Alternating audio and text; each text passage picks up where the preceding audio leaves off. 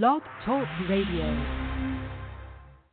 The Four Persons, Inc. is a federally registered and licensed 501c3 charity.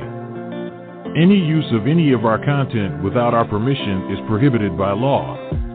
Our purpose is evangelization, education, and social action.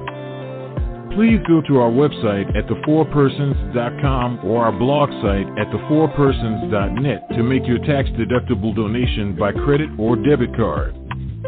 You can also send a check to the Four Persons, Inc., P.O. Box 11214, Manassas, Virginia, 20113. To contact us, send us an email at thefourpersons.com.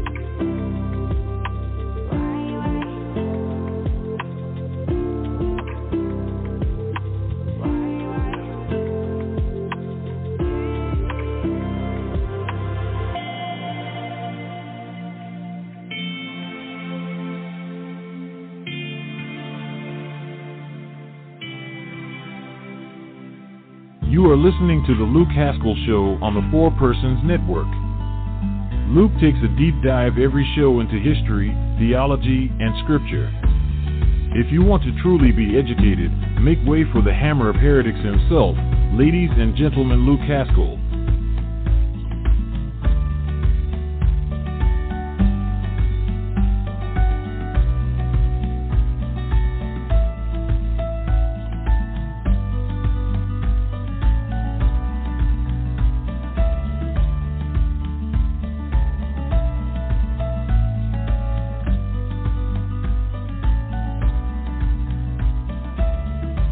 Well, hello, ladies and gentlemen.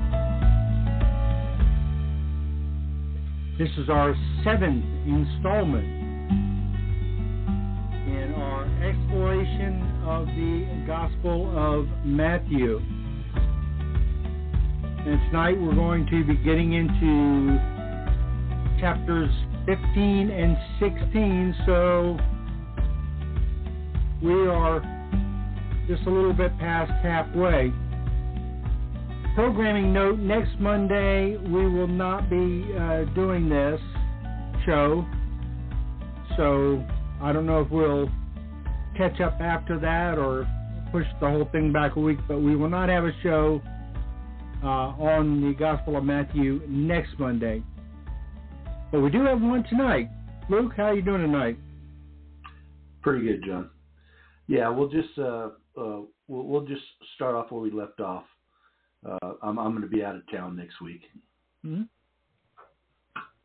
So tonight we're getting into chapter 15.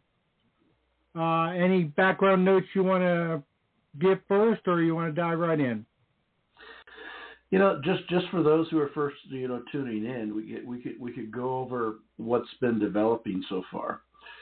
And like you were describing, Matthew's making a case for Christ and he's making a case for Christ as the Messiah. Messiah means king. So we first show the begots, and we show it back to David. And lo and behold, Jesus is in the line of David. And you begin to hear quite often phrases like Son of Man. And this takes us back to the book of Daniel, where the Jews understood a physical manifestation of God in the heavens as the Son of Man, this image that Daniel saw. So the Son of Man is in the process here of establishing his kingdom, and the kingdom is a sacramental kingdom. Sacrament means a physical sign that gives spiritual grace. And we saw earlier that he was establishing the first princes of his church. And we understood that through prophecy, he is reestablishing the kingdom of David in the sacramental form, where the kingdom is actually united to heaven itself. And we see this revealed through James at the Council of Jerusalem, for one, where James quotes Amos, explaining that the kingdom has been reestablished in the church for both Jews and Gentiles. You see in the sacramental form when Paul in Hebrews 12:22 says, "You have come to Mount Zion, to the New Jerusalem, to the church of the firstborn." This shows the spiritual reality of the kingdom. You see it in Romans 9, where Paul talks about the seed or the generations from Abraham, and he's showing that this generation from Abraham does not need to be a physical genealogy, because he says it came from Isaac, and Isaac was a miraculous birth, and our baptism is a miraculous birth. So when Peter talks about baptism, he says, "Repent and be baptized for the remission of your sins, for the promise is for you and for your children."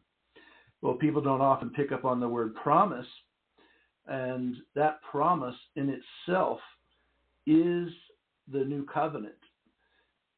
Jesus is not just, a mediator in prayer. He's the mediator of the entire new covenant.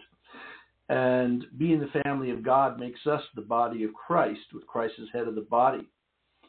So he's in this process of developing this image of the body of Christ also. And anything that you'd like to add to that? Yeah, I want to amplify everything that you said, and I just think what Matthew is doing here is, you ever get an expensive camera, and when you first start to sight it in, all you see is colors and blurred images, and that's what's happening here. You've got all these disparate, different things that Jesus says about himself, that and that everybody else says about him, that seem to be this jumbled up mess that you can't make any sense of. Certainly, the Pharisees and the scribes, they don't know what to do with Jesus. They can't make heads or tails of him. And I understand. I get it, because he says so many things that are so paradoxical and so confusing. And Matthew is drawing all these images together. He's drawing all these images together and all these descriptions together. And what he's doing is he's saying, okay, well, this fulfilled this prophecy from the Old Testament, and this fulfilled this typology from the Old Testament. And Matthew is like walking us through a course, showing us that Jesus is not the replacement. I saw earlier today, ironically enough, you commenting to somebody's complaint that, well, Catholics can't be in favor of replacement theology. And you're like, no, it's not replacement theology. It's fulfillment theology. And yes, that's what Matthew is showing here, is that Jesus is fulfilling all of the things that they're looking for, but he's fulfilling it in such a different and radical way, they don't recognize it when it's right in front of their eyes. And Matthew, like we've been saying, is making a case. It's almost like a court case that, yes, he is who he says he was. Yes, he is the Messiah. Yes, he is the Son of David. Yes, he is the second person of the Trinity. He's all of these things, and it's all embodied in one person. And he draws upon, he gives an event, and then he tells what it means. And then he gives an event, and then he tells what it means. Then he gives an event, and he tells what it means. It's so meticulous and systematic. It's almost like a gospel and a catechism all in one. Yeah, well, he's the educated one. And, yeah. But again, we might add also that a lot of the things these apostles write down, it's possible that they're so guided by the Holy Spirit in doing it, they didn't even realize the imagery and the content that would develop out of it. Yeah, I think that there's a lot of truth to that. I think that they thought they understood what they were saying, but I think what they were saying, the best example that I can use in in a secular way, or the best comparison I can make. You know the old Beatles song, "Let It Be." Paul insists that he wrote that song only about his mother, his earthly mother. But if you listen to the song, there's heavenly images. There's things in that song that have strong theological view, and I think Paul was subconsciously channeling the Catholic faith of his upbringing into that song, and he Mother wasn't Mary, even. come to me. What's that? Mother Mary, come to me. Yeah, and in my hour of darkness, she's standing right in front of me. Yeah. And then, to give you a perfect example of what I'm talking about, he says, "And when the broken-hearted people living in the world agree, there will be an answer. For though they may be parted, there is still a chance that they will see." Wait a minute, Paul. Doesn't sound like you're talking about your mother anymore. So you broaden this thing out a little bit, and I think that it's that undercurrent of inspiration that he's not even aware of as he's writing the song. And that's just the best analogy that I can come up with at this point. I think you see that here. I think that Matthew and the apostles understood what they were writing on one level, but there's undercurrents, there's larger picture levels they couldn't have been aware of when they were writing them. Yeah, definitely. So we're at Matthew 15:1, and we'll continue. So then came to him from Jerusalem scribes and Pharisees, saying, "Why do thy disciples transgress the tradition of the ancients? For they wash not their hands when they eat bread." But he answering said to them, "Why do you also transgress the commandments of God for your tradition? For God said, Honor thy father and mother, and he that shall curse father or mother, let him die the death. But you say, Whoever shall say to father or mother, The gift whatsoever proceedeth from me shall profit thee. And he shall not honor his father or his mother, and you have made void the commandment of God for your tradition. Hypocrites, well hath Isaiah prophesied of you, saying, This people honoreth me with their lips, but their hearts is far from me. And in vain do they worship me, teaching doctrines and commandments of men." So here, because Jesus is being made known across the Galilee, the Pharisees call for reinforcements, basically, to challenge Jesus. So they do so by challenging him for not following Jewish traditions. So they are challenging God, who wrote their Old Testament scriptures through Moses and the prophets, with traditions they actually created. This traditional washing before the meal was part of halakha. The daily lives of the Jews is summed up as halakha.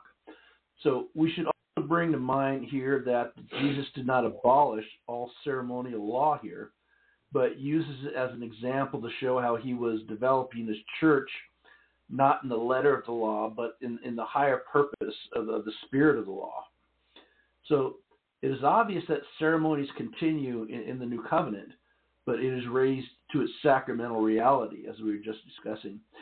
So the physical signs that give spiritual grace. So it is also clear that Jesus is not condemning all tradition, or Paul would be contradicting himself when he wrote to the church at Thessalonica. And he wrote, "Therefore, brethren, stand fast and hold the traditions which you have learned, whether by word or by our epistle." Or to the Corinthians he wrote, "Now I praise you that you remember me in all things and hold fast to the traditions, even as I delivered them to you."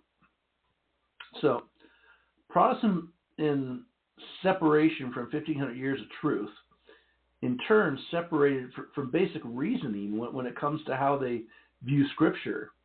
And I don't mean to say this, as ridicule, because I mean to say it as just, getting to the truth of the matter.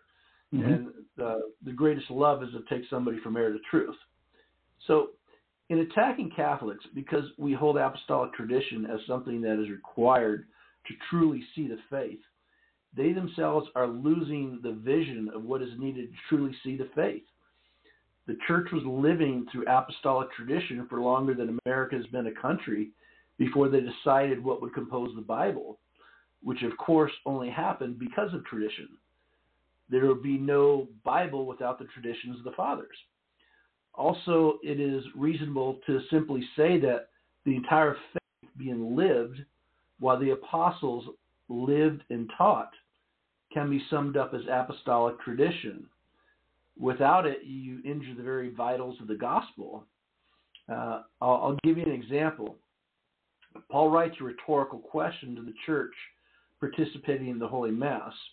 He says, the cup of benediction that we bless, is this not participation in the blood of Christ? Of course, the answer to the rhetorical question from that church that was living the faith is yes. It is participation in the blood of Christ. But the question should be asked, who is allowed to bless the cup? What must they go through in order to bless it? What prayers are said? Who is allowed to partake of the cup? Through apostolic tradition and even in the Didache, we know that it is only those who were regenerated through baptism who are allowed to partake. So to finish this section off, let's go to haddocks and getting a little bit of understanding from them. Jesus says, why do you also? The Jews, understanding the saying of the prophets, wash yourselves and be clean, in a carnal manner, they made a precept of not eating without first washing their hands. Venerable Bede writes, the traditions here alluded to, and which they call the oral law, were respected equally with the written law by all the Jews except the sect of the Karaites. They were collected in 72 books and composed of the Kabbalah and were kept by Gamaliel and other heads of the Sanhedrin till the destruction of the temple. About 120 years after this, Rabbi Judas composed a book of them called the Mishnah, or Second Law. Afterwards, 2 supplements and explanations were given vis-a-vis the Talmud of Jerusalem and the Talmud of Babylon by these Jews are still governed in ecclesiastical matters. So a lot of this stuff had nothing to do with the traditions of the church. It had to do with even some of the traditions brought back from Babylon. Right. So it's the Protestants like to play these little equivocation games. It's like if you said to me, John, I don't have any problem with what you're saying. It's your actions I have a problem with. And then I respond to that and say, oh, so you think all actions are bad. You're against actions. No, I'm against improper actions. So, they like to play these equivocation games with words like tradition and say, well, Jesus here is saying he's against all tradition. Jesus here is saying that he's against all religion. Jesus, how many times have you heard Protestants say that? Jesus hated religion. No, Jesus hated hypocrisy. That's what Jesus is railing against here. Hypocrisy.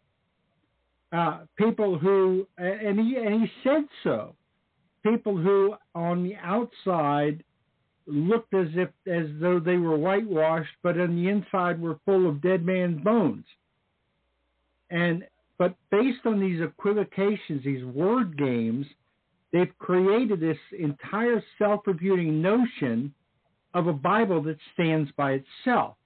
So you eradicate tradition in favor of a Bible that's given to you by tradition. It's the ultimate self-refuting.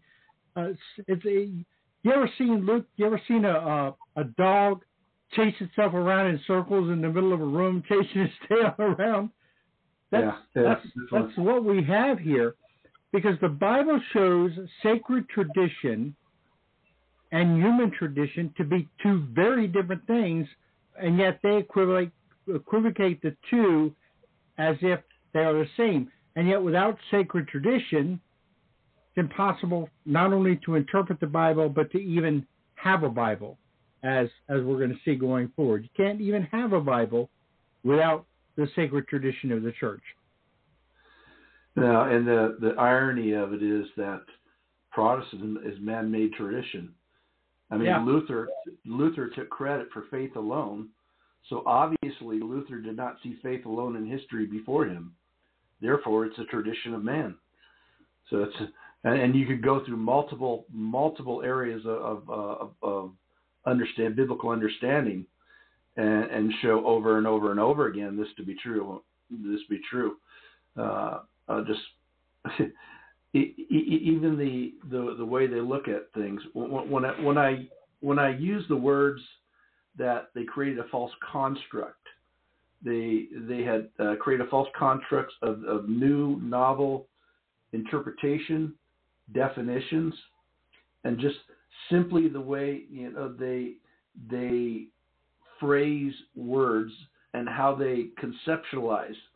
An example is all Scripture is inspired by God. Well, of course it is, but how many interpretations are? You separate from reason as you attack the Catholic Church. I think that ever not separate from reason if you attack I think the what you just said there is so important. It needs to be amplified. All Scripture is inspired by God. So they then take the leap that all Scripture interpretation is inspired by God. Yep. Not so. That's not what God says here.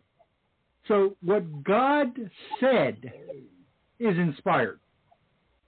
What God said is inerrant. Now, if what God said is one thing and what you heard is something else, well, then what you heard is no longer inerrant or infallible because you didn't hear what God said. We can even expand on that picture, and we talked about this way back in the past when we were talking about sola scriptura. But just about everything that the church, that Protestants try to use against Catholics in Scripture, if proper exegesis is applied, actually accuses them. Scripture actually accuses them. So if we go further in the example of 2 Timothy here, all Scripture is inspired by God, that a man of God may use the Scripture for study and reproof. Well, who is Paul talking to? He's talking to Timothy, the bishop of Ephesus, who are ordained priests, like Paul told Titus to do, who was the bishop of Crete. So this man of God will use the Scriptures for study and reproof. Well, who are you reproving? You're reproving those under you as a man of God. Therefore, for study and reproof of the priest and laity under his direction, as bishops of the Catholic Church have done for 2,000 years. Right.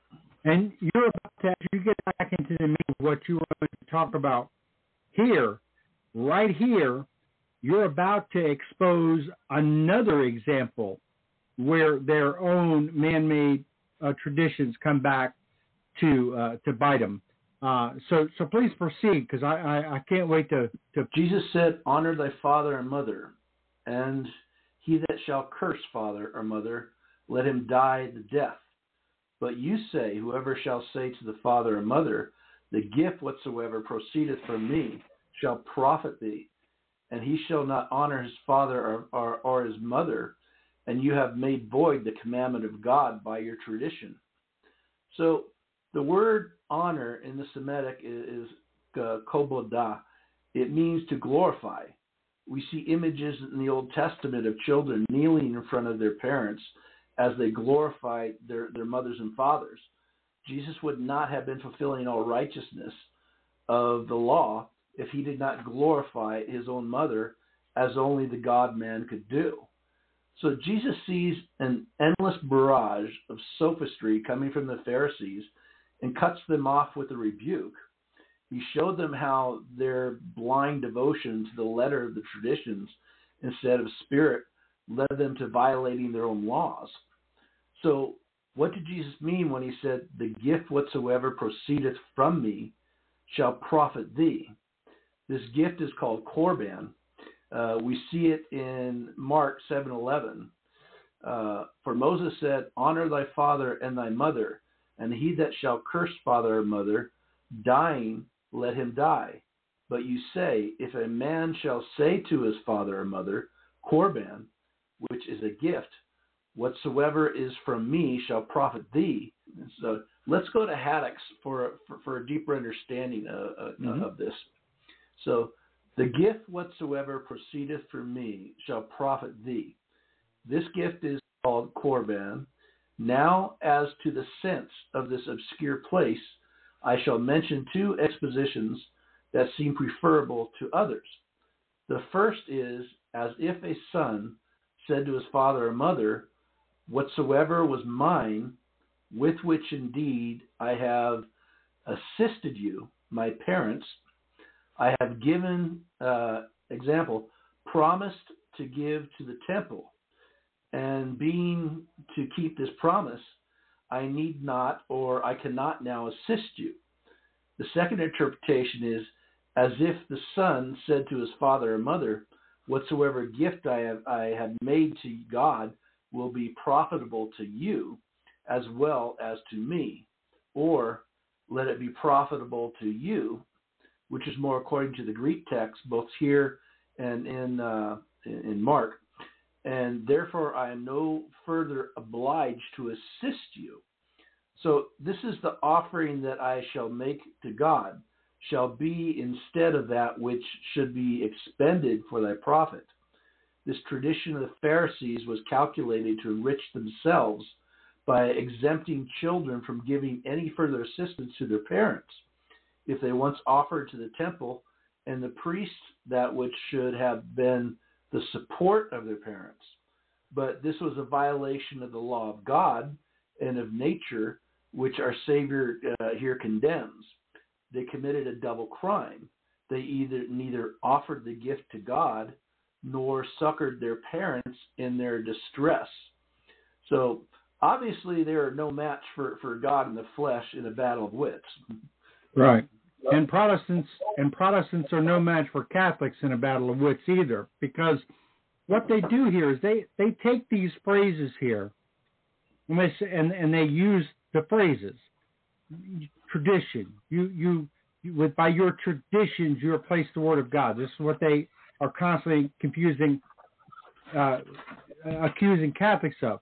So when I hear that, Luke, I come right back to them and say, okay, what was the tradition that Jesus was talking about?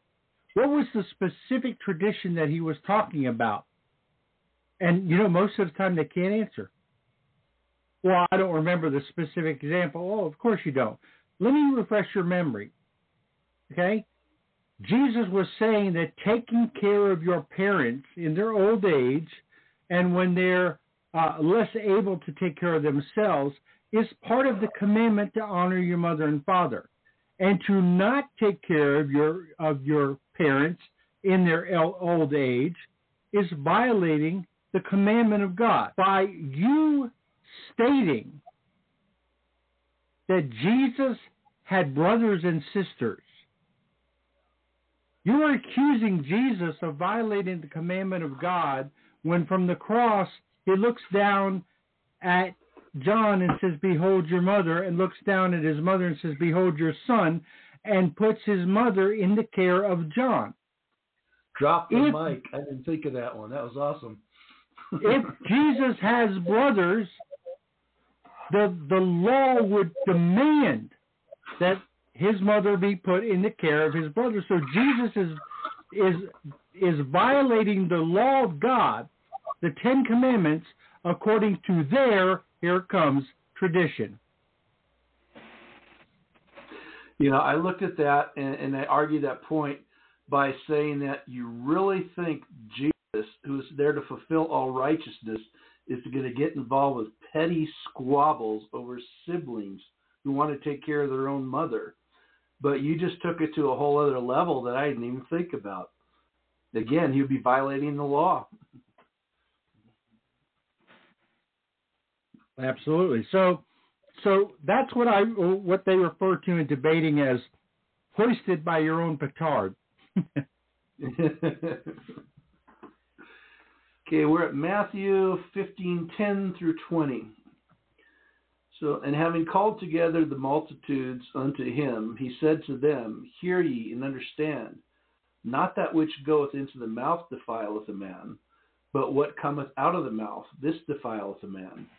Then came his disciples and said to him, Dost thou know that the Pharisees, when they heard this word, were scandalized? But he answered, said, Every plant which my heavenly Father hath not planted shall be rooted up. Let them alone, they are blind, and leaders of the blind. And if the blind lead the blind, both fall into the pit. And Peter answering said to him, Expound to us this parable. But he said, Are you also yet without understanding? Do you not understand that whatsoever entereth into the mouth goeth into the belly, and is cast out into the privy? But the things that proceed out of the mouth come forth from the heart, and those things defile a man. For from the heart come forth evil thoughts, murder, adulterers, fornications, thefts, false testimony, blasphemies. These are the things that defile a man, but to eat with unwashed hands doth not defile a man. So, what you eat does not defile the soul, but what comes out of the mouth through an expression of the intellect by what is in the heart is what can defile the soul. This reminds me also of Peter's vision where he saw unclean foods as he saw Gentiles as unclean people. He understood this vision, and in understanding responded to the Gentile, Cornelius, who Peter, as leader of the church, baptized into the church. He responded as, let's read it in Acts 10. And talking with him, he went in and found many that were come together. And he said to them, You know how abominable it is for a man that is a Jew to keep company or to come unto one of another nation. But God hath showed me to call no man common or unclean. So, and of course, for what comes out of the mouth, Jesus said earlier in Matthew 12:36, also to the Pharisees, O generation of vipers, how can you speak good things? Where is your evil? For out of the abundance of the heart the mouth speaketh. A good man out of a good treasure bringeth forth good things, and an evil man out of evil treasure bringing forth evil things. But I say unto you that every idle word that men shall speak, they shall render an account for. It is in the day of judgment. For by the words thou shalt be justified, and by the words thou shalt be condemned. Doesn't exactly equate to faith alone and once saved, always saved, does it? No, it doesn't. And Luke, let's be honest. That's one of the things that Jesus says there that's very sobering and terrifying.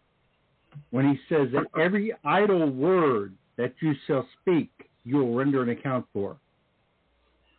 I mean, if that doesn't sober you up, I don't know what would. So it's interesting that Jesus places the heart above the head, and thus he places love above knowledge. Well, he's doing exactly the same thing that Paul did. Paul said there's three virtues: faith, hope, and love, but love is the greatest. So it's interesting that faith alone would exclude love, which Paul says is greater than faith. Jesus says is greater than faith. In fact, really, love and faith are really inseparable. So, and in go ahead. So nowhere does Jesus say knowledge or even faith covers a multitude of sin. But he does say, the Bible does say, that love covers a multitude of sins. And there's go ahead. Sorry, go ahead. Go ahead. So even Mary Magdalene was saved by her great love. This is what Jesus said. Her great love has saved her. But outwardly, the Pharisees had everything except what mattered most, love and mercy. So in this sense, the word hypocrite is a word that comes from the Greek meaning actor, meaning somebody who is playing a role. They were just playing a role, right? Yeah, definitely. And if you look at this context again of the letter of the law compared to the spirit of the law, Paul in Galatians 3, he addresses the law as a pedagogy, which is a strict schoolmaster for a child. The Jews were under this strict schoolmaster due to the hardness of their hearts, due to what they experienced in Egypt and how they were tainted by it. 400 years of paganism. And it's interesting that when Paul begins his discourse on charity, in it he says that when I was a child, I thought as a child, I behaved like a child, and I became a man, I put away childish things. So what did he put away? He put away the Mosaic law of rule, fear, and temporal punishment, the letter of the law, and chose faith, hope, and charity, which the greatest is charity, or love, agape. Yeah. So we're on Matthew 15:21 through 28. And Jesus went from thence and retired to the coast of Tyre and Sidon. And behold, a woman of Canaan who came out of those coasts, crying out, said to him, Have mercy on me, O Lord, thou son of David. My daughter is grievously troubled by a devil, who answered her not a word. And his disciples came and besought him, saying, Send her away, for she crieth after us. And he answered and said, I was not sent but to the sheep that are lost of the house of Israel. But she came and adored him, saying, Lord, help me. Who answering said, It is not good to take the bread of the children and to cast it to the dogs. But she said, Yea, Lord, for the whelps also eat of the crumbs that fall from the table of their masters. Then Jesus answering said to her, O woman, great is thy faith. Be it done to thee as thou wilt. And her daughter was cured from that hour. Jesus told the apostles not to go among Gentiles, but Jesus himself went out among the Gentiles. So if we simply look at cause and effect, it was by divine providence that the first pope would baptize the first Gentiles into the church. It was by divine providence that Peter's vision, Peter, who was given the power of the keys to reestablish the kingdom of David, in the reestablished kingdom of David, would say at the Council of Jerusalem that neither Jews nor Gentiles in the church are saved by the law of Moses, but through grace. So we understand that prophecy fulfilled, the laws written in our hearts, is grace given freely. Baptism, which destroys original sin, redeeming us into Christ, is grace given freely. The Holy Mass, which is the general redemption of the world, is grace given freely. So Peter, through the power of the keys in the kingdom of heaven, the reestablished kingdom of David, through the power of the keys, separated the church from over 1,300 years of Mosaic law. So let's turn again to Haddocks to get a deeper look at this incident with the Canaanite woman. So it is probable that that woman first cried out before the door and assembled a crowd, and then went into the house. Have mercy on me. The great faith of the Canaanian woman is justly extolled. She believed him to be God, whom she calls her Lord, and him a man, whom she styles the Son of David. She lays no stress upon her own merits, but supplicates for the mercy of God. Neither does she say, Have mercy on my daughter, but have mercy on me, to move him to compassion. She lays all of her grief and sorrow before him in these afflicting words, My daughter is grievously afflicted by a devil. So in verse 23, he answered her not. It must not be supposed that our Savior refused to hear the woman through any contempt, but only to show that his mission was in the first instance to the Jews, or to induce her to ask with greater earnestness, so as to deserve more ample assistance, and to cast it to the dogs, example, i.e. to Gentiles, sometimes so called by the Jews. The diminutive word, or whelp, is used in both these verses in the Septuagint. Our Lord crosses the wishes of the Canaanite woman, not that he intended to reject her, but that he might bring to light the hidden and secret treasure of her virtue. Let us admire not only the greatness of her faith, but likewise the profoundness of her humility. For when our Savior called the Jews children, so far from being envious of another's praise, she readily answers and gives them the title of lords. And when Christ likens her to a dog, she presently acknowledges the meaning of her condition.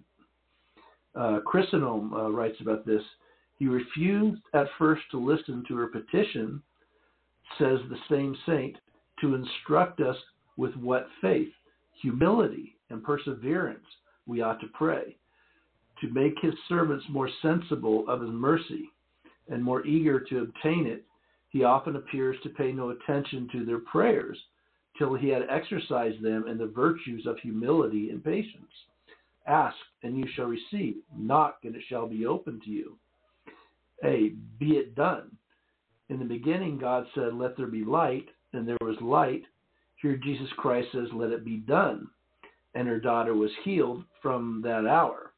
So powerful with God is earnest and fervent prayer. And he healed them. The Canaanite woman was long in obtaining her request, and only prevailed by her importunity, whereas the Jews were cured on declaring their infirmities. Thus were they left without excuse, seeing how much greater was the faith of this poor Gentile woman than that of the descendants of Abraham. Yeah. I think that last sentence just sums up your entire summation here. This humble woman actually shames them, because she understood obedience, mercy, and humility better than them without the benefit of the formal teaching that they had. Time and time again, we see this in the Old Testament, the lowly trumping the proud and the educated.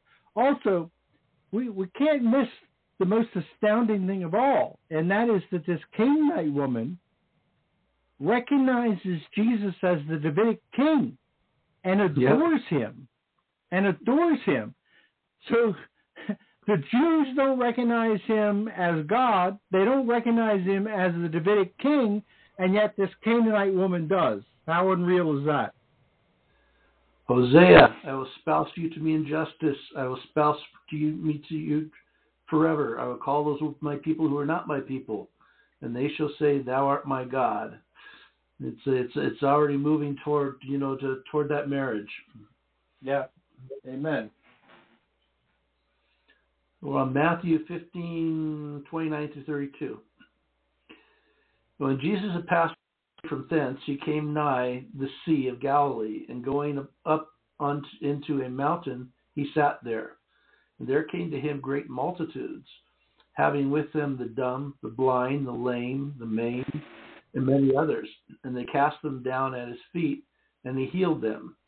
So that the multitudes marveled, seeing the dumb speak, the lame walk, the blind see, and they glorified the God of Israel. And Jesus called together his disciples and said, I have compassion on the multitudes, because they continue with me now 3 days, and are not what to eat. And I will not send them away fasting, lest they faint in the way.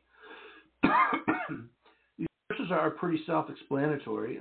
The people all around were hearing that the Messiah has come, and they were hearing from people who witnessed miracles. So it would be natural to want those close to you to be healed, or for yourself to be healed. But there must have been faith present for them even to approach. So, and of course, crowds get hungry. So again, we will see here, as we previously discussed, the multiplication of the food given by God, showing the mystical body of Christ perpetuated through time by the sacraments. So I'll move on to Matthew 15:33-39. And the disciples say unto him, Whence then should we have so many loaves in the desert, as to fill so great a multitude?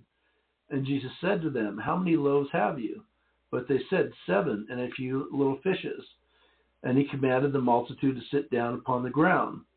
Taking the 7 loaves and the fishes, and gave thanks, he brake and gave to his disciples, and the disciples gave to the people. And they did all eat, and had their fill, and they took up 7 baskets full of what remained of the fragments. And that they that did eat were 4,000 men, besides children and women. And having dismissed the multitude, he went up into a boat, and came into the coast of Magadan. Haddock picks up on this phrase, bread in the desert, or loaves in the desert. We read the phrase is reminiscent of the feeding of the Israelites with manna. And of course, again, we see the Eucharistic formula of giving thanks, from which the Greek word Eucharist comes from.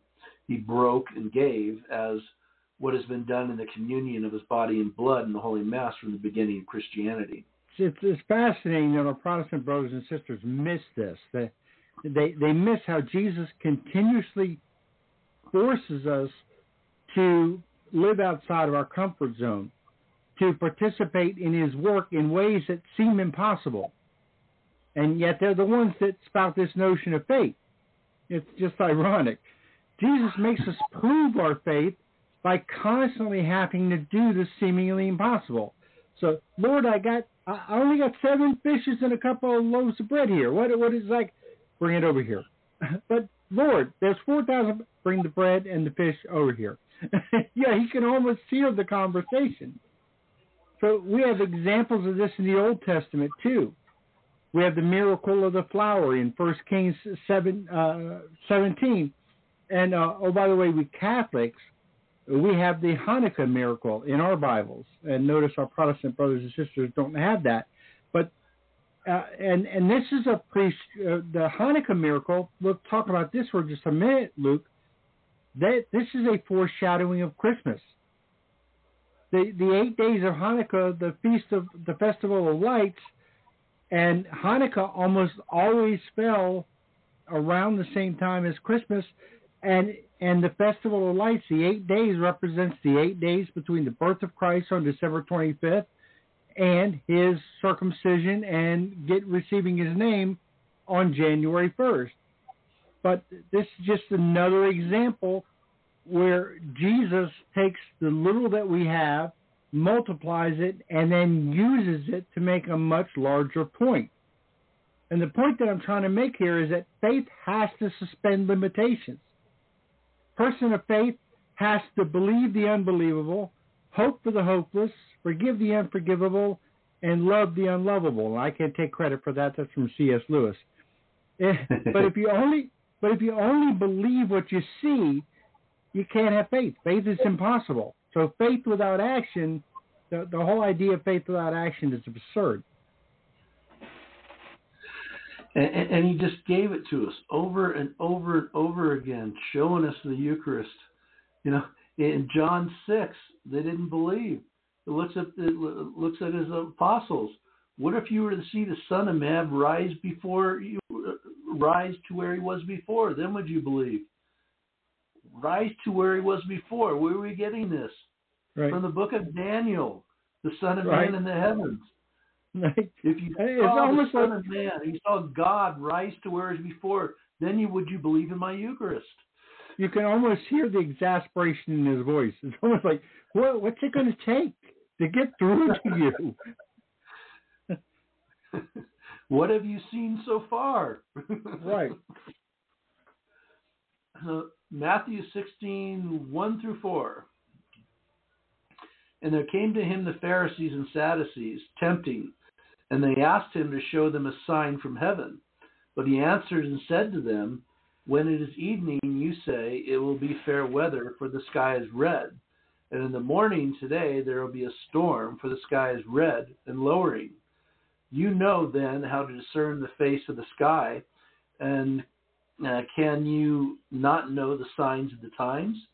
A wicked and adulterous generation seeketh after a sign, and a sign shall not be given it, but the sign of Jonas the prophet. And he left them and went away. So the Sadducees and Pharisees did not get along with each other, but in this incident, they had a mutual enemy here in Jesus. So I guess my enemy is my friend at this point. Mm-hmm. So hearing that people were proclaiming Jesus to be the Messiah, they were not looking for a confirmation through a humble demeanor, but actually to mock him. The Sadducees did not believe that the soul is eternal and only followed the Mosaic law, not believing in the books of the prophets. They believed that their only obligation was the Mosaic law. So they're demanding a messianic sign they want him to perform in the heavens, maybe to cause manna to fall from heaven. In the Jewish tradition, the Messiah was to rain down manna from heaven. So obviously another failure of the Pharisees by not understanding the Eucharist to come, as expressed even in Malachi 1:11. So having perfect understanding of their demeanor, Jesus uses their ignorance as a lesson. This brings to mind the requesting of the sign asked for that we see in John 6:31. We read, "Our fathers did eat manna in the desert. As it is written, he gave them bread from heaven to eat." So the Pharisees were looking for this tradition of the Messiah creating the manna miracle again, not understanding that it was just a type. Jesus said, "Amen, amen, I say to you, Moses gave you not bread from heaven, but my Father giveth you the true bread from heaven. For the bread of God is that which cometh down from heaven and giveth life to the world." They said, therefore, unto him, "Lord, give us always this bread." And Jesus said to them, "I am the bread of life." So, as we discussed in chapter 1, Matthew is showing us how Jesus is the true Moses who established the true Exodus through baptism, who will give us the true bread of heaven. But the Pharisees, in their own ignorance of the prophecies, did not even comprehend how Jesus was fulfilling them right in front of them.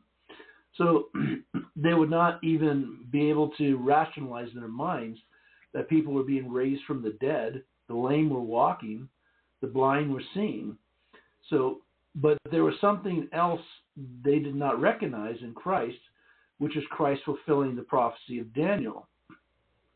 So while I was yet speaking and praying and confessing my sins and the sins of my people of Israel, and presenting my supplications in the sight of my God, for the holy mountain of my God, as I was yet speaking in prayer, behold, the man Gabriel, whom I had seen in the vision at the beginning, flying swiftly, touched me at the time of the evening sacrifice. And he instructed me and spoke to me and said, "O Daniel, I am now come forth to teach thee, and that thou mightest understand. From the beginning of thy prayers the word came forth, and I am come to show it to thee. But thou art a man of desires, therefore do thou mark the word and understand the vision. 70 weeks are shortened upon thy people and upon thy holy city, that transgression may be finished, and sin may have an end, and iniquity may be abolished, and everlasting justice may be brought, and vision and prophecy may be fulfilled, and the saint of saints may be anointed. Now thou, therefore, and take notice that from the going forth of the word to build up Jerusalem again unto Christ, the Prince, there shall be 7 weeks and 62 weeks, and the street shall be built again, and the walls in straightness of times. And after 62 weeks Christ shall be slain, and the people that shall deny him shall not be his. And a people with their leader that shall come shall destroy the city and the sanctuary, and the end thereof shall be waste. And after the end, the war of the appointed desolation. And he shall confirm the covenant with many in 1 week. And in the half of the week, the victim of the sacrifice shall fail, and there shall be in the temple the abomination of desolation, and the desolation shall continue even to the consummation of the end. So we see here, including the coming of Messiah in the book of Daniel, the destruction of the temple, which the Jews saw as basically a destruction of their world. It just completely rocked their world. They could no longer even offer sacrifice. So at the end of 70 weeks of years, the Pharisees should have been looking for the Messiah. The 70 weeks of years are divided into 3 groups. A 7-week period spanning 49 years, a 62-week period spanning 434 years, and a final period of 1 week spanning 7 years. And remember that we discussed the 18 benedictions. So while Jesus is on the cross, Israel was praying for the Messiah. In the benedictions, the Messiah that would even raise people from the dead. So as they were praying for the raising of the dead, report was going out that the dead were seen walking among the living. And after this time period of the 70 weeks, what do we hear? A voice crying out in the wilderness for repentance. So in addition to not seeing all of this and many other signs, Jesus told them what sign they would receive. The sign of Jonas, the prophet, Jonas being the belly of the fish for 3 days and 3 nights, is fulfilled in Christ's death and resurrection after 3 days. Yeah. I've seen calculations on this. This prophecy is absolutely incredible. So the Jewish calendar had 360 days in it. And our current calendar has 365.25 days. So there's a little bit of a conversion necessary. And the way that they converted it was to convert it to days. Was to take the 69 weeks of years, 69 times 360, to come up with a sum of days, and then interpret to transpose those days back into our calendar. And what they find out is that the Christ, the Prince, who this prophecy refers to, would actually be cut down on April 3rd, 33 AD. It lands exactly on that day, which is astounding that it lands on the actual day of the crucifixion. What they miss, though, is what happens the half a week later, the 3.5 years later, when Caligula places the bust of Zeus Olympus in the temple, and the prophecy reads that that's the abomination of desolation and that the end will follow. So, really, that's the point, Luke, at when that desecration of the temple happened, that was it. That's what sealed the fate. Now the clock is ticking. And the temple was destroyed some 37 years later, but the clock is ticking. That's when the fate was sealed. That's when the curse was locked in. And that just brings to mind again Hebrews, where it talks about the old covenant waxing old and is soon to be finished. So there's a premonition right there in Hebrews, written probably around 68 AD. Right. So yeah, it's amazing. It's just, I mean, how could there be atheists? I just don't get it. Yeah, they say they're so logical, and yet there's so many layers on this are beyond anything that we could even fathom. Well, I had a counselor once told me, a Catholic counselor told me I was the most brilliant debater that he'd ever met. This is what he told me. He said I was a brilliant debater. And then he said, but what you don't understand is that when somebody's determined not to listen to you, all that does is piss them off. This is exactly what he said. And he said, that's what you don't realize, John, and don't understand. That's what you can't grasp. And that's the issue, Luke. The issue is that if they accept God, then they accept that they're accountable to that God. Yeah. What was it Fulton Sheen said, that all those who deny God have good reason for believing that a God doesn't exist, or something along those lines. Like I said, and I had this conversation with my own son, years ago about this. Listen, denying hell is not a good way to escape it. It's not a good way to escape hell by pretending it doesn't exist. Yeah, that proverbial horse race is so important. Right. In that blink of an eye, you choose God or you choose self, and you better choose the right horse. Yeah. Well, I can tell you from personal experience that I've been to the land of me, and I don't care to return. So we're at Matthew 16, 5 through 11. Yep. So, and when his disciples were come over the water, they had forgotten to take bread, who said to them, take heed and beware of the leaven of the Pharisees and Sadducees. But they thought within themselves, saying, because we have taken no bread. And Jesus, knowing it, said, why do you think within yourselves, O ye of little faith, for that you have no bread? Do you not understand, neither do you remember the 5 loaves among 5,000 men, and how many baskets you took up, nor the 7 loaves among 4,000? men and how many baskets you took up? Why do you not understand that this was not concerning bread?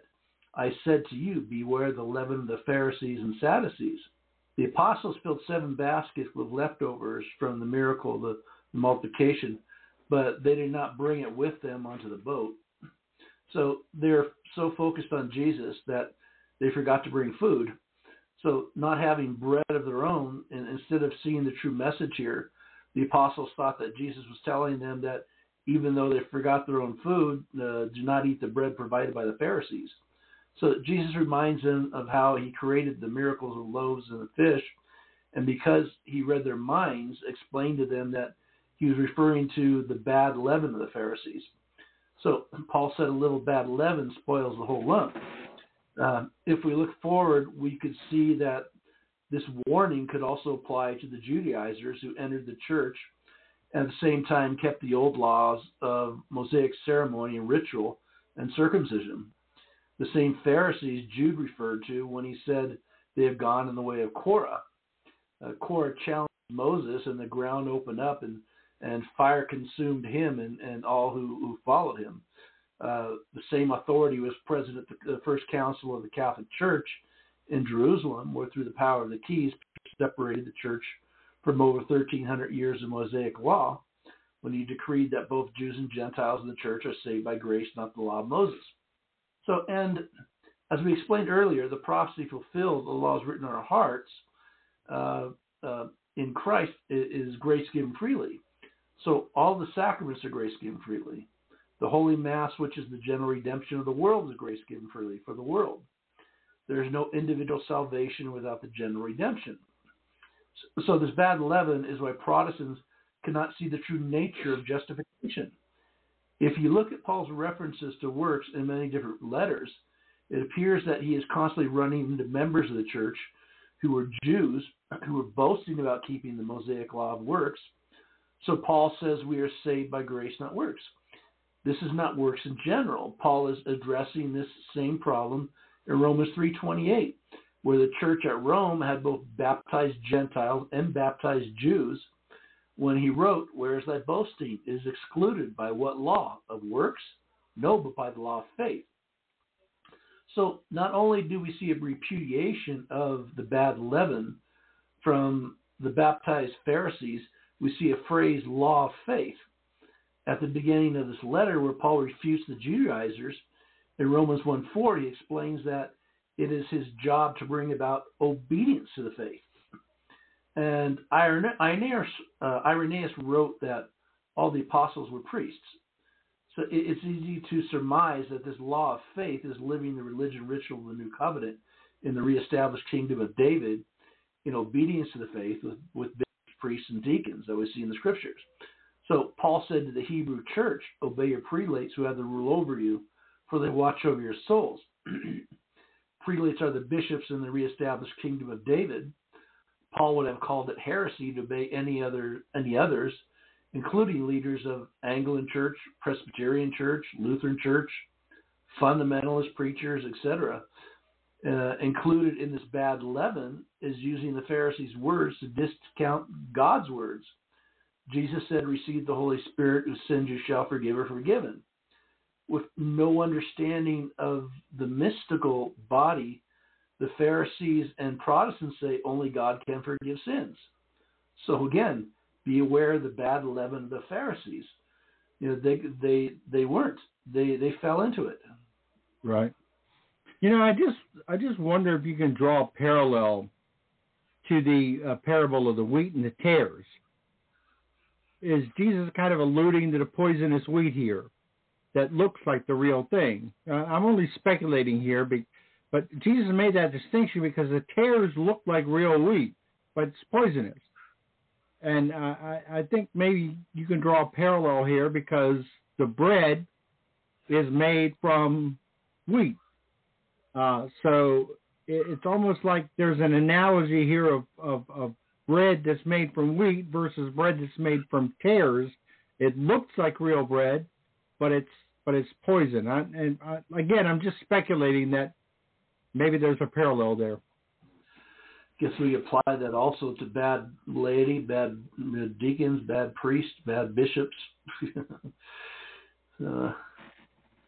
Yeah. But yeah, I get what you're saying. So at Matthew 16:13 through 20, and Jesus came into the quarter of Caesarea Philippi, and he asked his disciples, saying, "Whom do men say that the Son of Man is?" But they said, "Some John the Baptist, and others Elias, and others Jeremiah, or one of the prophets." Jesus said to them, "But whom do you say that I am?" Simon Peter answered and says, "Thou art Christ, the Son of the living God." And Jesus answered and said to him, "Blessed art thou, Simon Bar-Jonah, because flesh and blood have not revealed it to thee, but my Father who is in heaven. And I say to thee, thou art Peter, and upon this rock I will build my church, and the gates of hell shall not prevail against it. And I will give to thee the keys of the kingdom of heaven. And whatsoever thou shalt bind upon earth, it shall be bound and also in heaven. And whatever thou shalt loose on earth, it shall be loosed also in heaven." Then he commanded his disciples that they should tell no one that he was Jesus the Christ. So, because God established his church for, among other reasons, to give us tools against our fallen nature, anything that goes against these tools is creations of man in fallen nature. So man in fallen nature and a desire to separate from the Catholic Church created an entire different construct of Christianity. And like I discussed, these new novel false exegesis concepts and definitions that became the traditional understanding Protestantism actually sees Scripture through. They do this with not even realizing it. They're seeing it through a tradition of understanding that was developed in anti-Catholicism. Mm-hmm. So in order to separate from the church, they had to attack key doctrines of the faith and the authority of the church. We hear, "Behold, I will send you Elias." Many people were speculating on who Jesus was. Malachi refers to this coming Savior as Elias. Herod was freaking out, thinking Jesus was John the Baptist raised from the dead. Jesus, all these opinions were expressing an image of Jesus that was much less than who he was. So his next, he asked his apostles, "Who do you say that I am?" And Simon, answering for all the apostles, responds, "You are the Christ, the Son of the living God."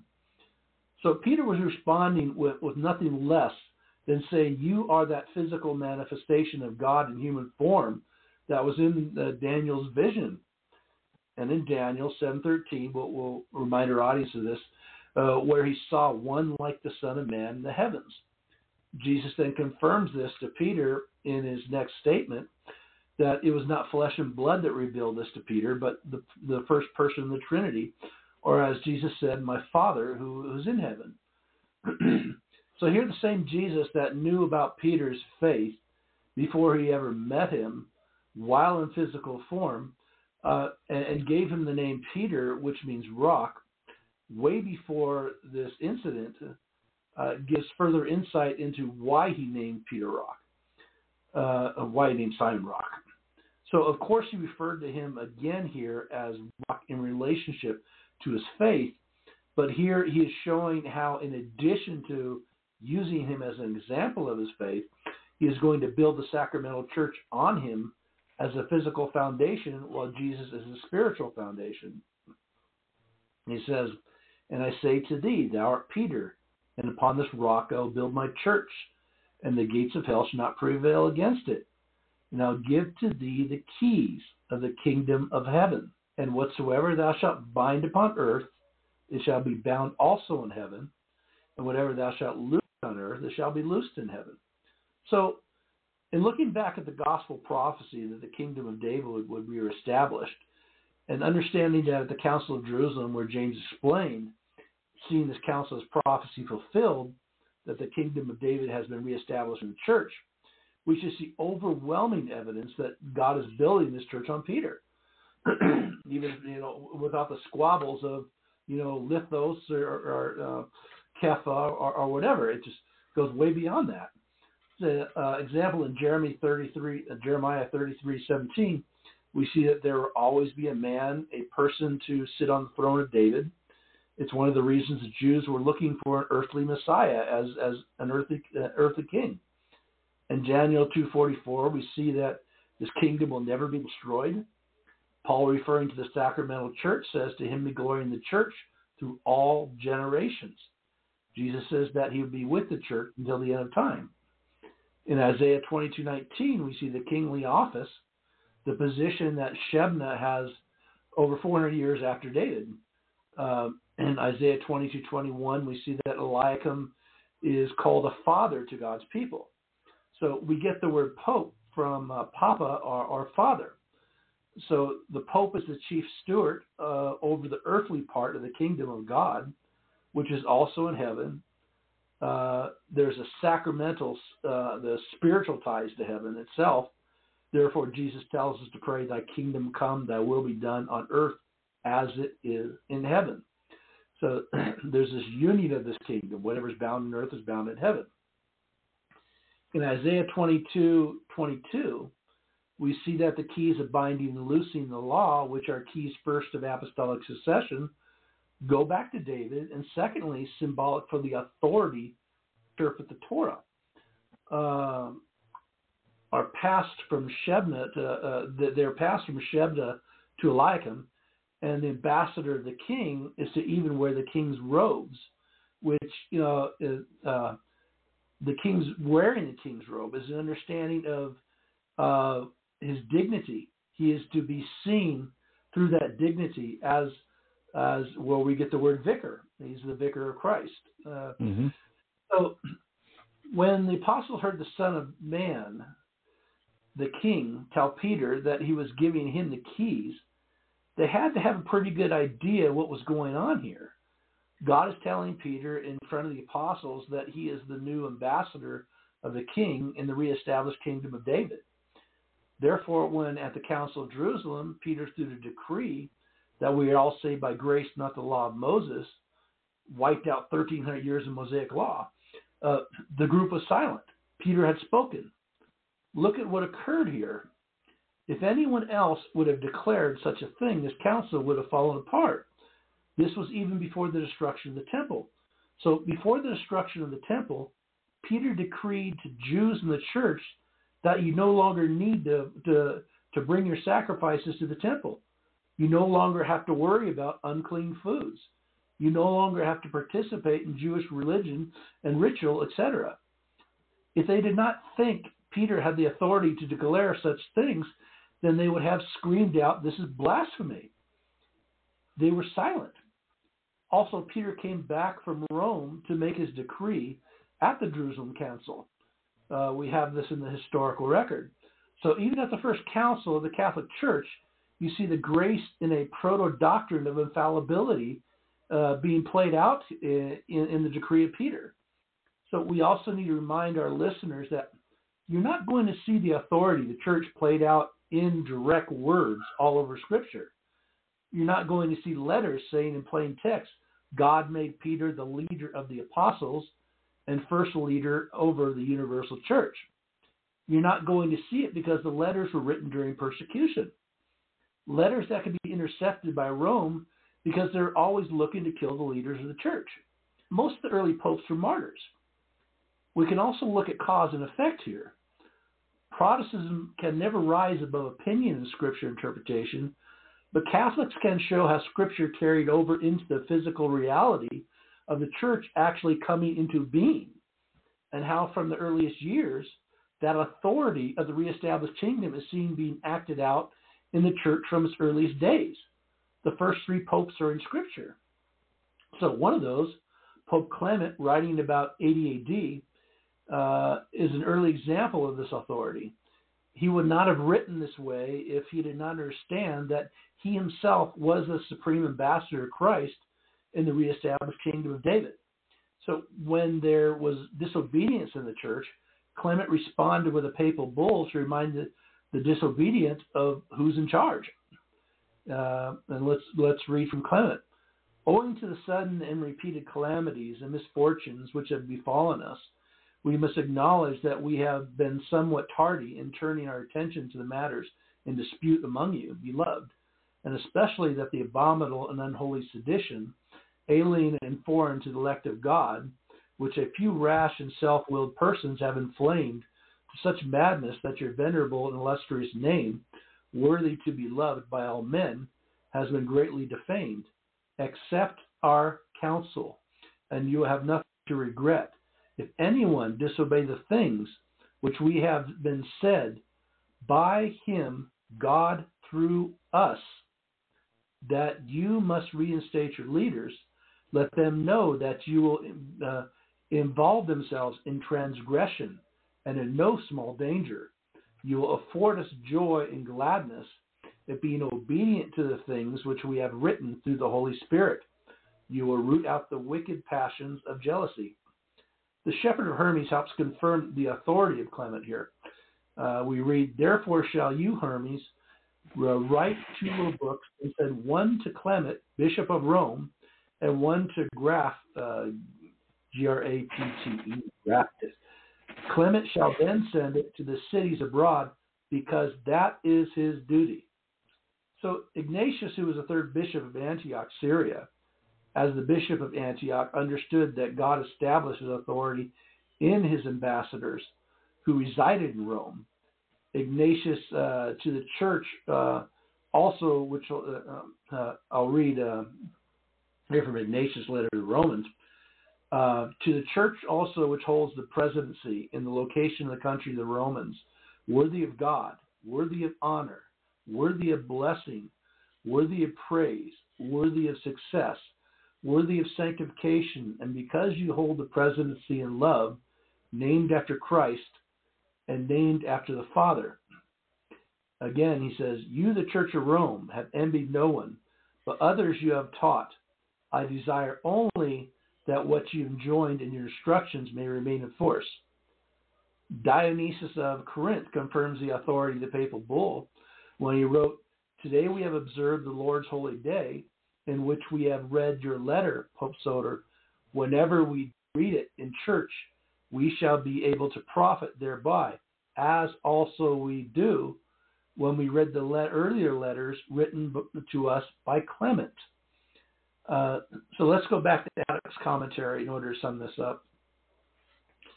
And I say to thee and tell thee why I before declared, John 1:42, that thou shouldest be called Peter, for thou shalt constitute the rock upon which, as a foundation, I will build my church, and that so firmly as not to suffer the gates, i.e. the powers of hell, to prevail against its foundation, because if they overturn its foundation, thee and thy successors, they will overturn also the church that rests upon it. Christ therefore here promises to Peter that he and his successors should be to the end, as long as the church should last, its supreme pastors and princes. In the Syriac tongue, which is that which Jesus Christ spoke, there is no difference in genders as there is in Latin between Petra, a rock, and Petrus, Peter. Hence the original language, the allusion was both more natural and more simple. Thou art Peter, and upon thee, according to the literal and general exposition of the ancient fathers, I will build my church. It is true, St. Augustine in 1 or 2 places thus expounds these words, upon this rock, example, upon myself, or upon this rock which Peter hath confessed. Yet he owns that he had also given the other interpretation, by which Peter himself was the rock. Some fathers have also expounded it upon the faith which Peter confessed, but then they take not faith as separate from the person of Peter, but on Peter as holding the true faith. No one questions but that Christ himself is the great foundation stone, the chief cornerstone, as St. Paul tells the Ephesians. But it is also certain that all the apostles may be called foundation stones of the church, as represented in Apocalypse 21:14. In the meantime, St. Peter, called therefore Cephas, a rock, was the first and chief foundation stone among the apostles. on whom Christ promised to build his church. So Peter, by divine revelation here, made a solemn profession of his faith of the divinity of Christ. So in recompense of his faith and profession, our Lord here declares to him the dignity to which he pleased to raise him, that he, to whom he had already given the name of Peter, signifying a rock, should be a rock indeed, of invincible strength for the support of the building of the church, in which building he should be next to Christ himself, the chief foundation stone, in quality of chief pastor or ruler. I think we got the gist of that there. Mm-hmm. So we'll just move on a little bit here.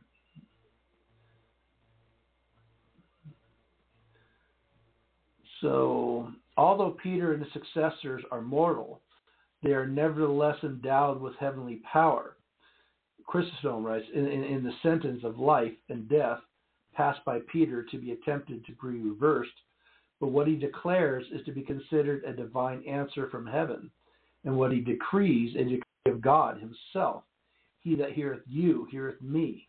The power of binding is exercised, first by refusing to absolve, second by enjoining penance for sins, forgiveness, by excommunication, suspension or interdict, fourth by making rules and laws of the government of the church, fifth by determining what is faith by the judgments and definitions of the church. The terms binding and loosing are equivalent to opening and shutting, because formerly the Jews opened the fastenings of their doors by untying it, and they shut or secured their doors by tying or binding it. Dr. Whitby, a learned Protestant divine, thus expounds this and the preceding verse. As a suitable return to thy confession, I say also to thee, thou art by name Peter, i.e. rock, and upon this rock, who art this rock, I will build my church. Now give to thee the keys of the kingdom of heaven, the power of making laws to govern my church. Hammond, another Protestant divine, explains it in the same manner. He says, what is there meant by the keys is best understood by Isaiah 22:22. Here they signify ruling the whole family or house of the kingdom, and this being by Christ accommodated to the church denotes the power of governing it.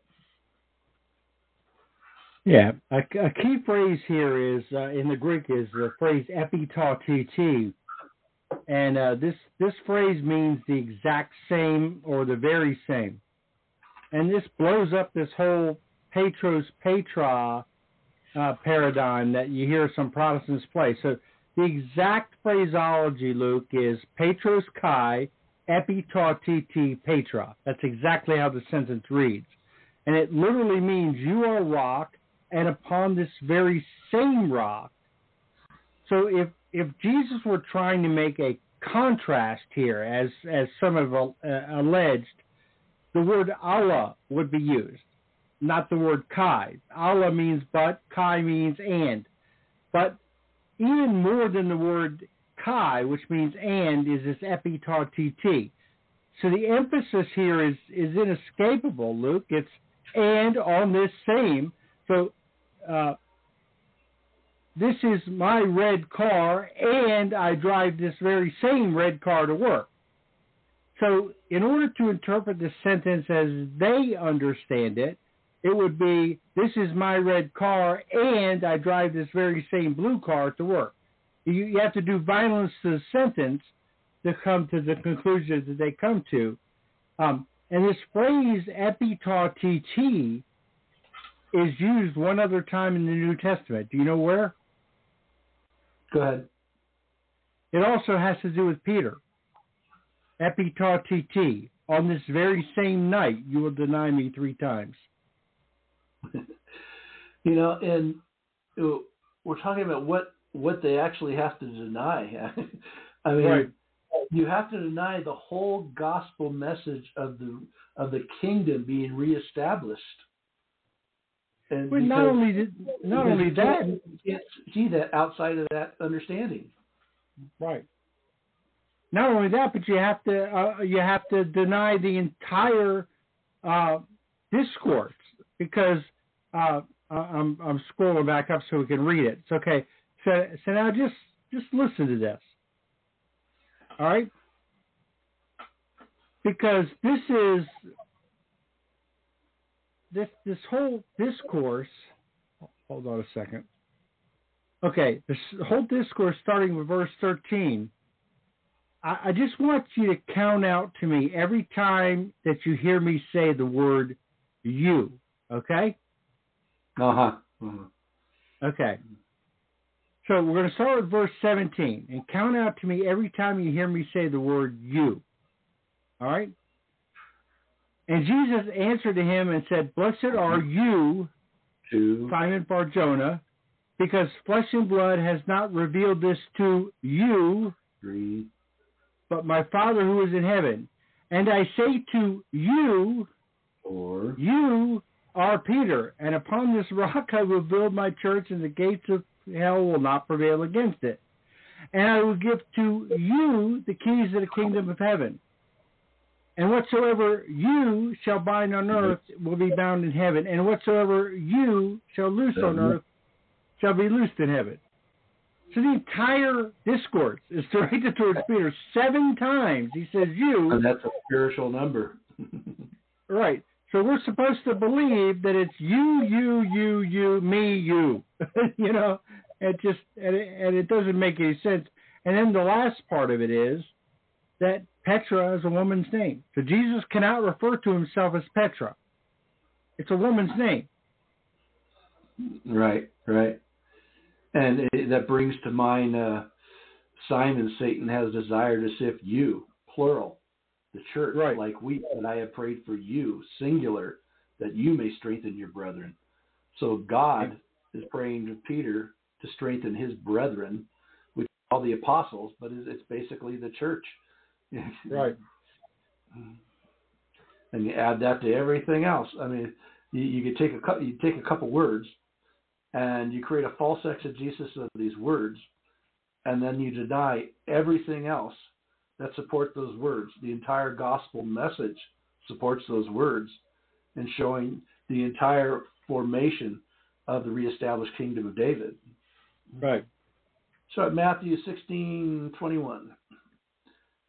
From that time on, Jesus began to show to his disciples that he must go to Jerusalem and suffer many things from the ancients and scribes and chief priests, and be put to death, and the third day rise again. So first, Jesus has the apostles confirm that he is the true Son of God, and that Peter will have authority in the reestablished kingdom of David. He begins to explain to them that even though he is establishing this kingdom, he's showing why he is establishing the position of supreme ambassador. The king is not first to rule, but to die. The curse that was held in abeyance needed to be fulfilled. So in order for any of the remnant Jews to be saved, in order for baptism, which removes original sin, correcting the error of Adam and Eve, to come into being, in order for the true Passover, for the general redemption of the world to be established, God had to die. So the greater the one you sin against, the greater the reparation needed. I mean, it's just, to put it in earthly terms, it's so clear what Jesus is doing here.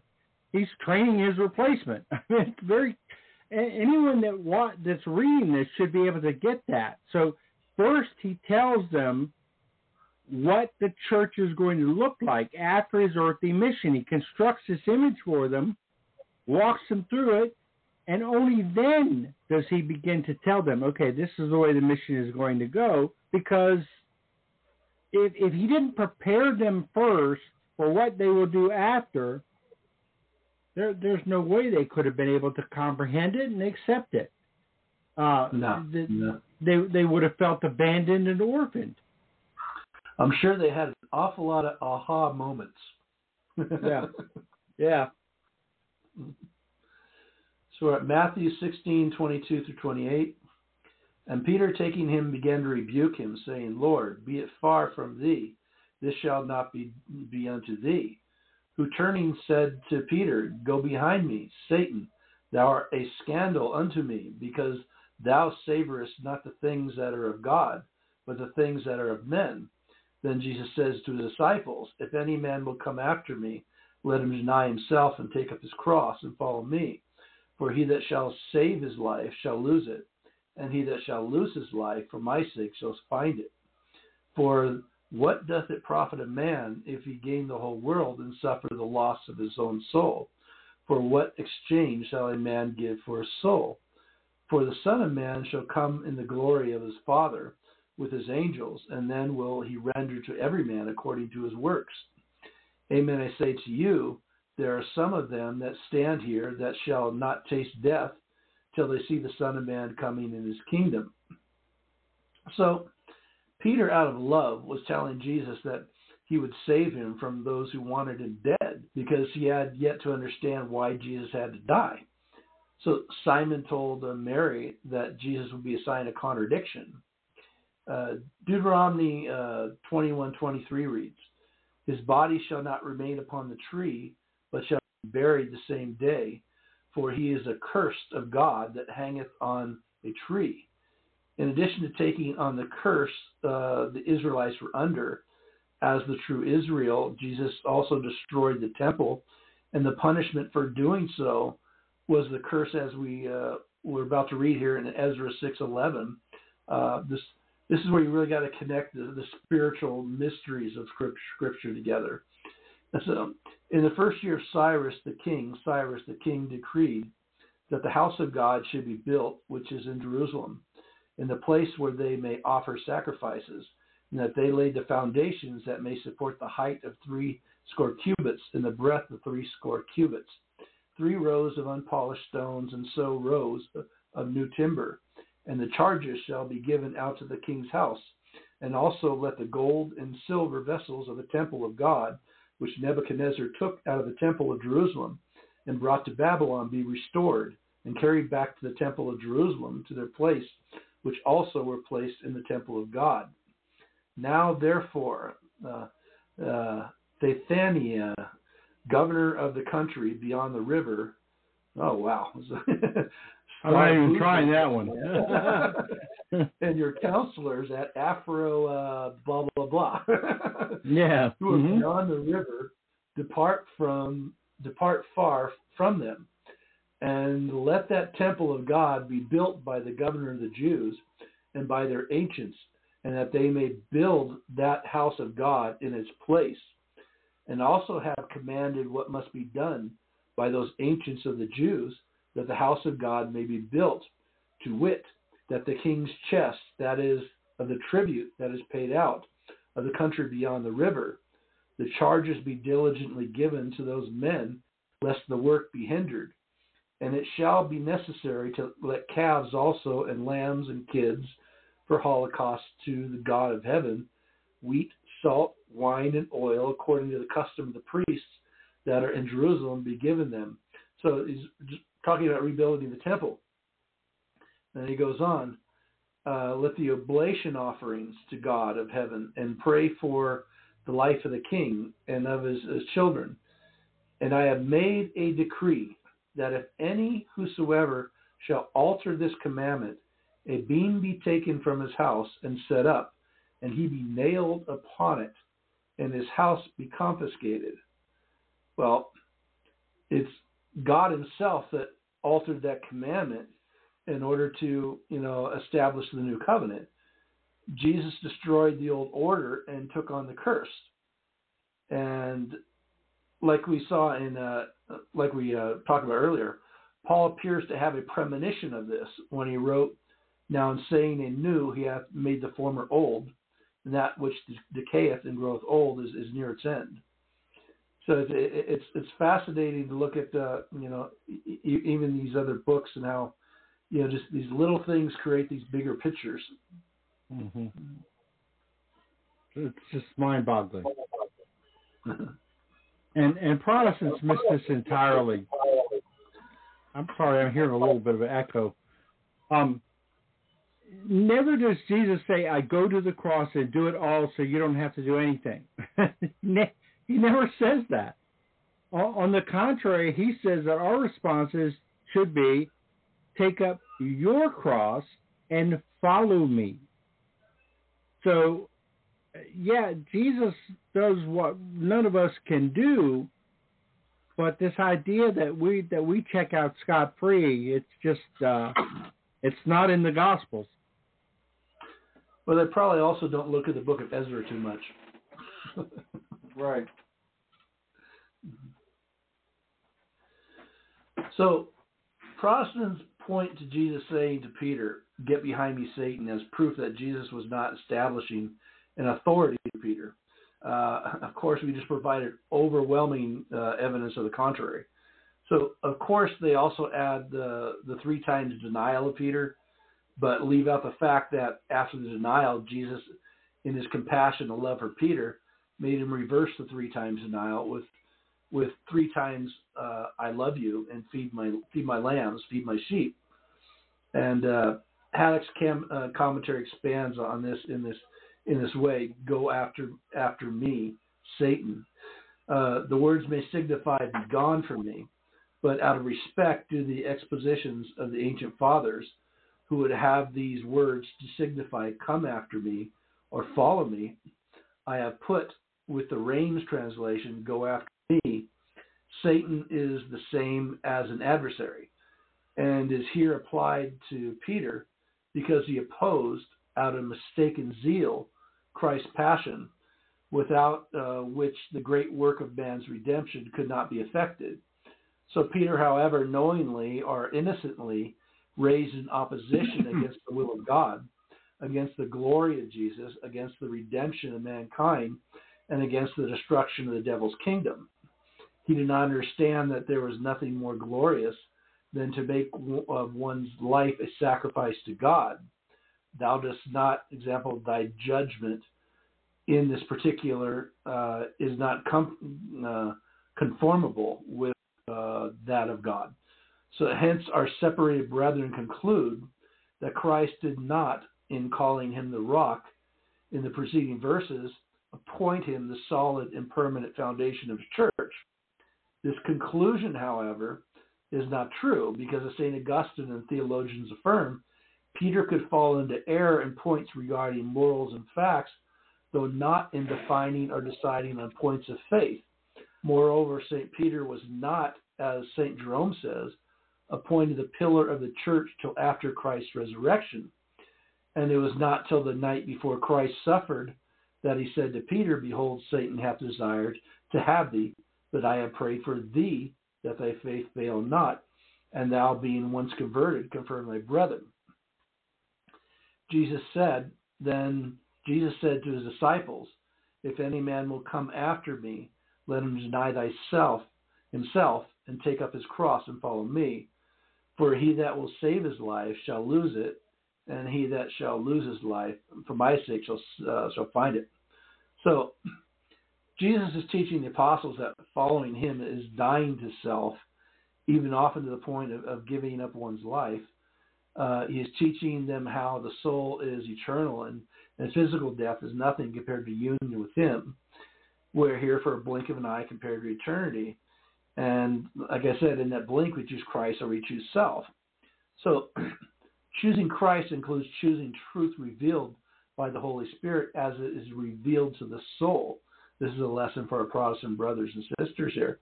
I believe as James said, he who knows what is right and refuses to do so, for him this is sin.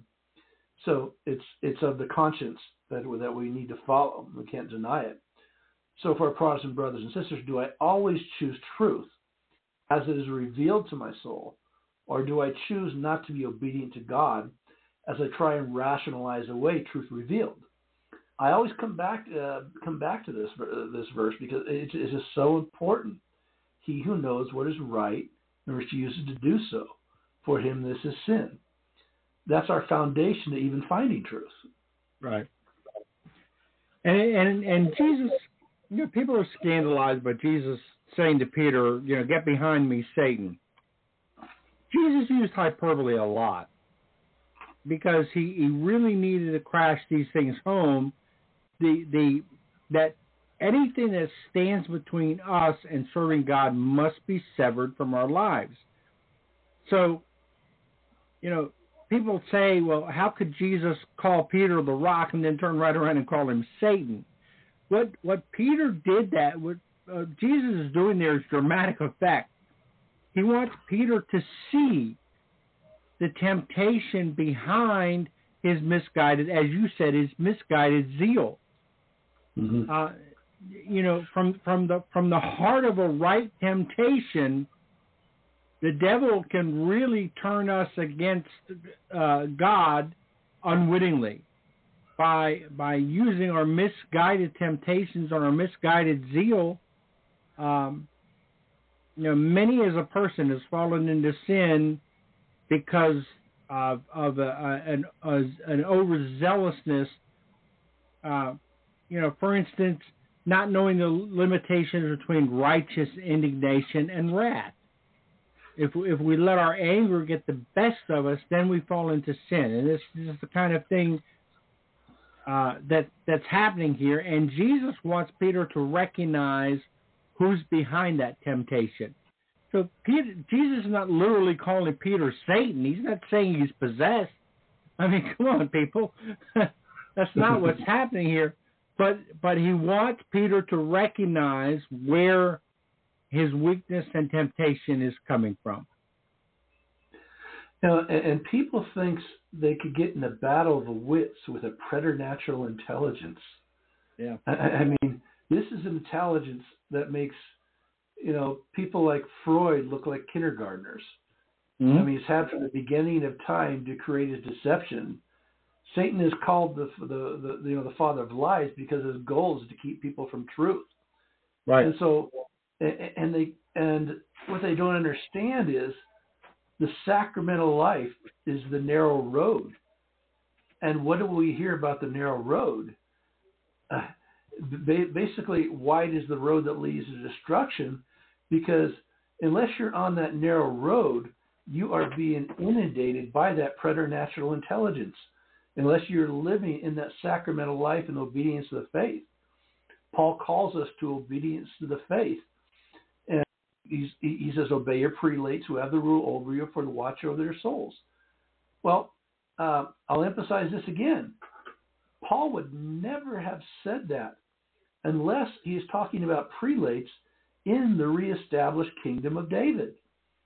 He's not talking about Presbyterians, folks. He's not talking about SDA. He's not talking about fundamentalists. Mm-hmm. There's only one church that he would say obey prelates, which are bishops in.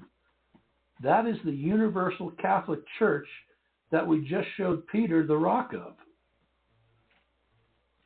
Yeah, if you get to the point where you understand that the Bible points to an authoritative church, that should be checkmate for you. Because the Catholic Church is the only church that can even plausibly claim to be that church.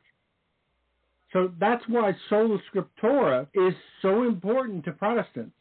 It's absurd. It's indefensible. It's illogical.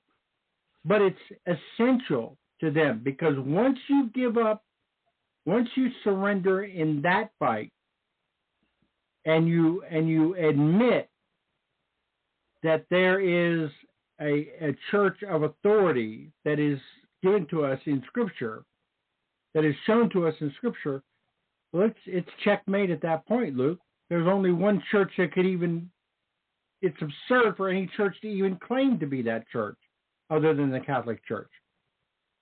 Exactly. And it's evil, because what brings you closer to the Eucharist is of God. What pushes you away cannot be. That's just the bottom line. And that Eucharist is in the reestablished kingdom of David. And in order to truly receive it and the graces you receive from it, you have to be baptized into that church to destroy the original sin so that you could participate with the heavenly hosts. Nothing unclean can enter it, says the book of Revelations. But what is not understood is that this is the church militant on earth united to the church in heaven, where nothing unclean can enter it. No original sin can enter it. No original sin can receive the graces that God has given you in the sacramental life on that narrow road, which is the ultimate defense against Satan's preternatural deceptions. So we'll go on, and we're at 27. For the Son of Man shall come in the glory of his Father with angels, and then shall he render to every man according to his works. Amen, I say to you, there are some of them that stand here that shall not taste death till they see the Son of Man coming in his kingdom. So some think this time of coming in his kingdom means that we saw, like we saw in Acts 1, Jesus ascending up into heaven. Others think it is an image of Christ's establishment of the church through Pentecost, where through the sacraments we unite with him as his body, and he as the head of the body, which establishes the sacramental kingdom. And many that were there did not taste death before Pentecost. So Pentecost established the kingdom of Christ, and we are born again into the kingdom through baptism. John the Baptist says, repent, for the kingdom is at hand. Jesus said, but if I, by the Spirit of God, cast out devils, then is the kingdom of God come upon you. So on the day when the temple built by King Solomon was complete, Solomon, who was a type for Christ, there were 120 priests present. At Pentecost, 120 apostles. On the same day the temple was completed, the Ark of the Covenant was brought into the temple. At Pentecost, Mary, the true Ark, was present in the body of Christ, the true temple. On the same day the temple was complete, fire from heaven came down to consume the offerings. At the true Pentecost, tongues that appear as fire rested on everyone's heads. After, Peter, speaking for the church, put the fear of God into thousands, and they were baptized into the body of Christ. Yeah, I'd invite anybody that wants to understand this to just read from Revelation chapter 11, verse 19 to 12:17. None of this is accidental, folks. None of this is oh, well, those are nice sounding coincidences, Luke, and they kind of sound like the same situations. It's not coincidence, folks. One is typology and one is fulfillment. God is showing us what he's going to do, and then he does it. So the Mary is not similar to the Ark of the Covenant, is the Ark of the Covenant. So it's they say, well, you're comparing Mary to the real Ark of the Covenant. No. Mary is the real Ark of the Covenant. The one in the Old Testament was the model. That was the foreshadowing. So the Pentecost of the Old Testament was the model. The Pentecost of the New Testament is the fulfillment. The priesthood of the Old Testament is the model. The priesthood of Melchizedek is the fulfillment. I mean, it just goes on and on and on. The manna from heaven of the Old Testament is the model. The Eucharist is the fulfillment. In fact, we're working right now on a Christmas special, Luke, and there's nothing about it that's accidental. Jesus was born in Bethlehem. The word Bethlehem means house of bread. Mm-hmm. I mean, in a manger, which means is an eating trough. And the shepherds were actually tending the sheep that were to be sacrificed in the temple, and they swaddled the baby sheep so that they could be unblemished lambs. Over and over and over and over again. Right. And none of this is coincidence. It's so going back to the objection that I saw earlier on Facebook, it said, well, Catholics should never believe in replacement theology. It's not replacement theology, folks. It's not replacement. It's not this for that. It's not replacing a zebra with a kangaroo. Okay? It's a moth it is a caterpillar becomes a butterfly. That's what this is. It's a metamorphosis. It's a completion. It's a fulfillment. It's a seed becomes a flower. That's what's happening here. The New Testament is the Old Testament revealed, and the Old Testament is the New Testament concealed. And if you look at the Bible any other way, other than as you've described it, I love the way you describe it, as a seamless fabric, none of it makes any sense to you. Then it's just a million jumbled up verses in assorted order, and each one means whatever it is that you want it to mean. Not a recipe for finding truth. The synagogue is the promise, and Catholicism is the fulfillment of the promise. Amen.